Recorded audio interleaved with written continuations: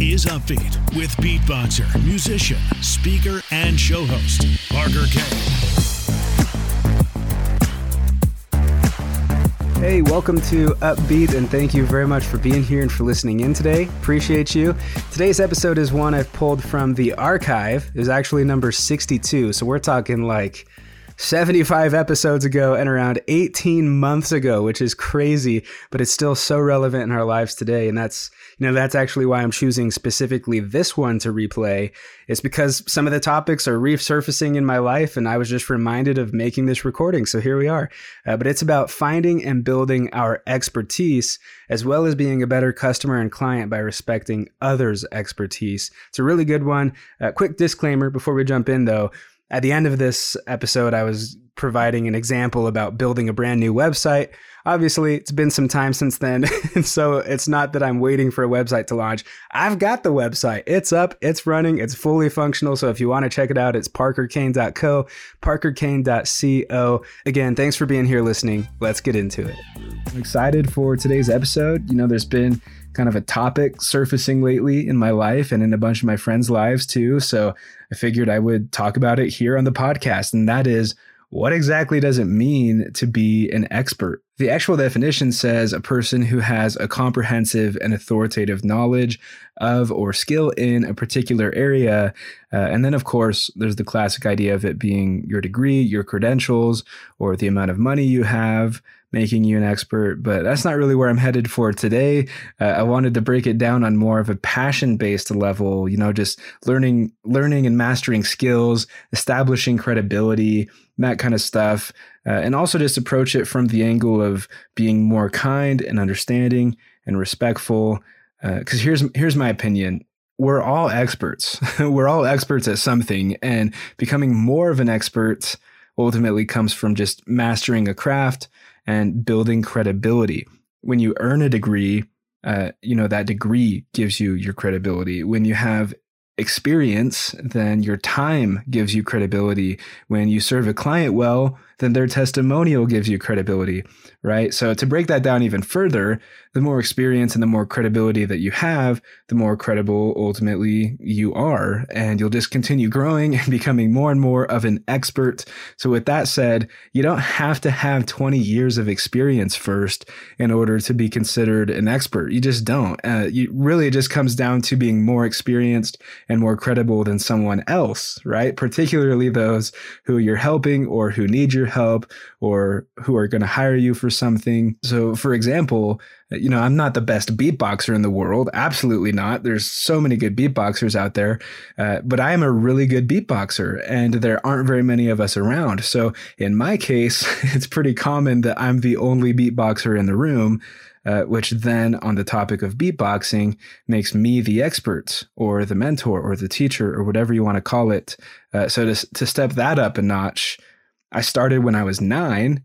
So now I have between like 15 and 20 years of experience, and I've been hired many, many times to beatbox for people and for events, thus making me more of an expert. So I hope that's all making sense. I just want to express to you that it doesn't have to be crazy difficult. Just another quick scenario, you could learn guitar and then find someone who wants to learn guitar, and you charge them for lessons because in that case, guitar and you're the expert. Like, it's really that simple of a concept.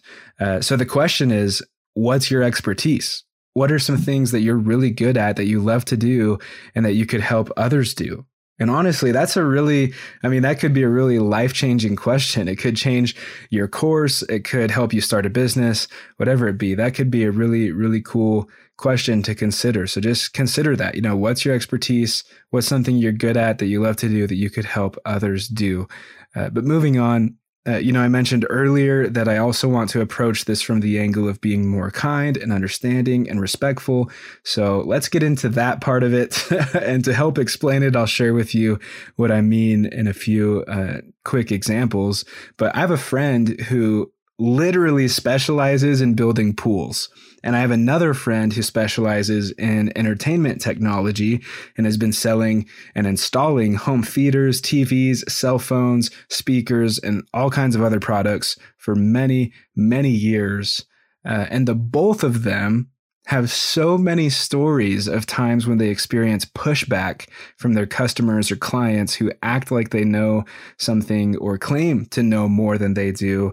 And they're just really disrespectful and very demanding. And I just can't help but think, if you know everything that there is to know about building a pool, for example, then why did you hire my friend to take care of that project for you? Do they actually know how to get in there and dig out the area and create the layout? Do they know how to take care of excavating and the plumbing and the steel work and licensing and whatever else is involved in making a pool? I don't know how to do that either. I'm just throwing ideas out there, but do they have the same amount of experience and know-how and expertise that my friend has in regard to that space? Absolutely not. Usually it's just a super naggy customer or something, right? And I'm sure we can all relate to that. So in this example, we can learn a couple things. One, in this case, my friend would be considered the expert. He has the school, the expertise, the business, the loads of client testimonials, and literally everything you need to have and more when it comes to building pools. Two, we can learn more about the importance of being understanding and respecting those who are experts in fields that we're not experts in, period. We can work on becoming better customers and better clients. If you know nothing about building pools and you've hired someone else to come help you, then don't treat them like crap. It makes you kind of a bad customer. But that reminds me too, this whole episode reminds me of one of my favorite quotes, and it's actually from Bill Nye. It says, "Everyone you will ever meet knows something that you don't." And that is super powerful, and it should absolutely motivate us to just be kind and respectful and humble. Everyone we meet knows something we don't. That should put us all on a level playing field, because it works the other way too. In some cases and in some topics, you will know more about something than someone else, but on other topics, they'll know more than you. I just absolutely love that quote. But yeah, we can work on being better customers and better clients. So now I want to issue a challenge. I don't do this very often, but I think it totally makes sense for this topic. And I think it'll actually encourage us to potentially find something new that we're good at and or help us appreciate those who do what we're not good at. Let's call this the 30-minute expert challenge, right? Find something that you are not good at or not an expert at or don't know anything about and take 30 minutes to try it. Research it, try it out, see what you learn. And I think more times than not, we realize how hard something is, right? And then we gain a whole new appreciation for it and for those who do it. But sometimes, I think by doing this, we find something else we are good at and that we're passionate about, and it's kind of a win-win. But I'll give you one last story, an example of this. My only websites in my life have always been websites that I've made. And my first time making a website, I spent over 150 hours making it. I Googled everything. I researched everything I could to help me out with the project. And I even tried to learn some coding, but it took me forever. And do you know what the end result was? I had my very own really crappy website. And the fact is, I've never liked any of my websites, but man, I learned a lot. I spent way more money than I should have. I spent way more time than I should have. And I learned that building websites, that's not an easy thing to do. And it's not in my wheelhouse. And I'm not passionate about it. And I don't like it. And I'm not good at it. And I learned that that's something I really should hire other people for, which, by the way, I'm currently in the process of. I should have a new website here in the next few weeks. I'm really excited for that.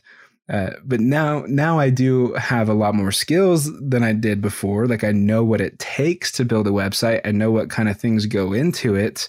And I know a lot more about building websites that I didn't know before. So it helped me with my research trying to find someone to help me with that, because I know I'm not getting totally screwed over on price or something.